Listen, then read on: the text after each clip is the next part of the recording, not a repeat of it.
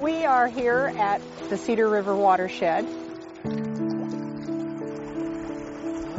We are doing an experiment to see if we can transplant beneficial bacteria and invertebrates from this pristine watershed to a restored urban watershed, Thornton Creek.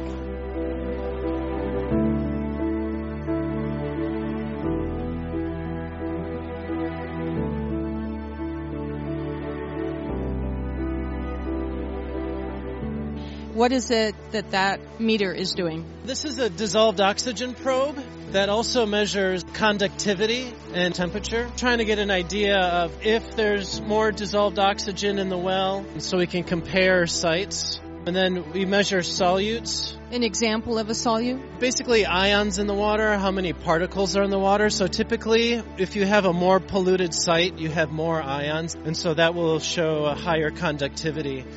Yesterday, when we were measuring conductivity in Thornton, we were having readings in the 200, and now we're seeing conductivity around 50, which, is one indicator that this is a pristine stream. Thornton, it's not.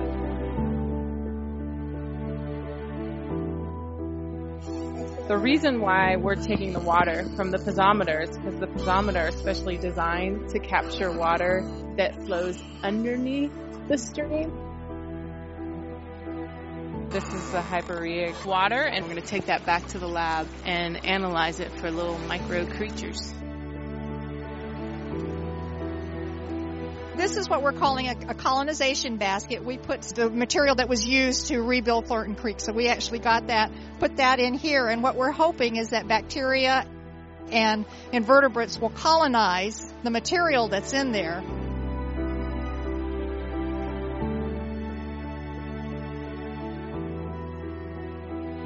When the baby salmon are incubating, they are down in the gravel. Most of their food as they grow up, they're feeding from the water column in the stream itself. But it doesn't mean that things that are happening in the hyporheic aren't still super important to salmon. There's a lot of very small invertebrate taxa that are down there playing important roles.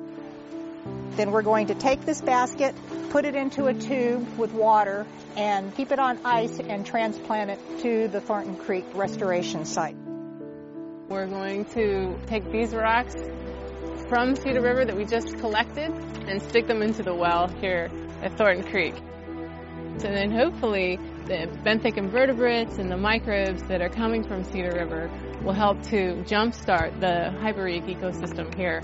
And we'll probably have it, a couple more months out here? And then eventually pull this basket again, and some of them we'll pull and take back to the NOAA lab.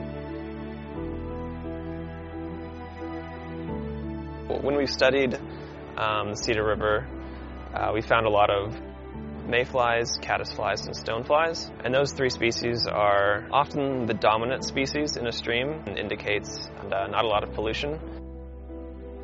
The physical restoration has been done, the stream channel has been changed, and implanting these insects into the stream is focusing on the biological component of the restoration, because these insects really play an important role in the ecosystem, recycle nutrients back into the food web, break down dead organic matter, and they also are a very important source of food for fish.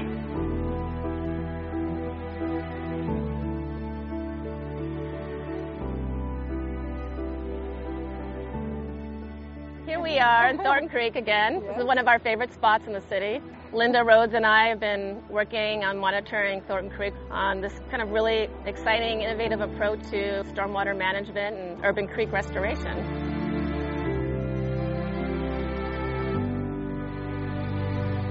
Just looking around, you can see how much has changed. Yeah.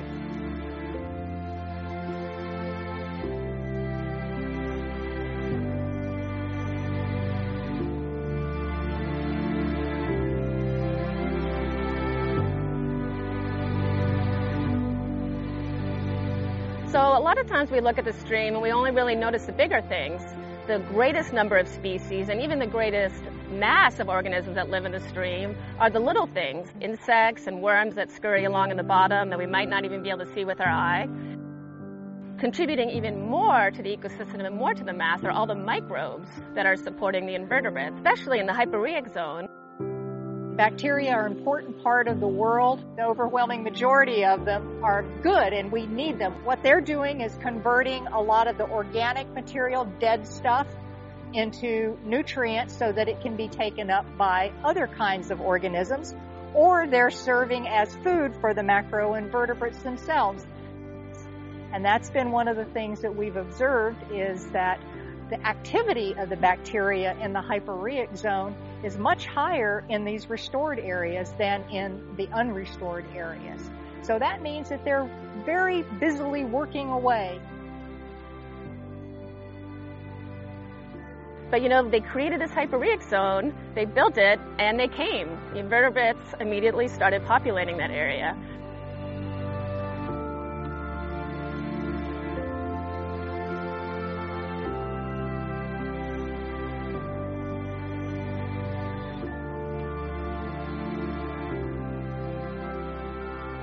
It's a very interesting aspect of this Thornton restoration is that Seattle Public Utilities is actually considering the importance of the hyporheic and seeing that as one important piece that needs to be brought back to try to improve functioning for the whole stream.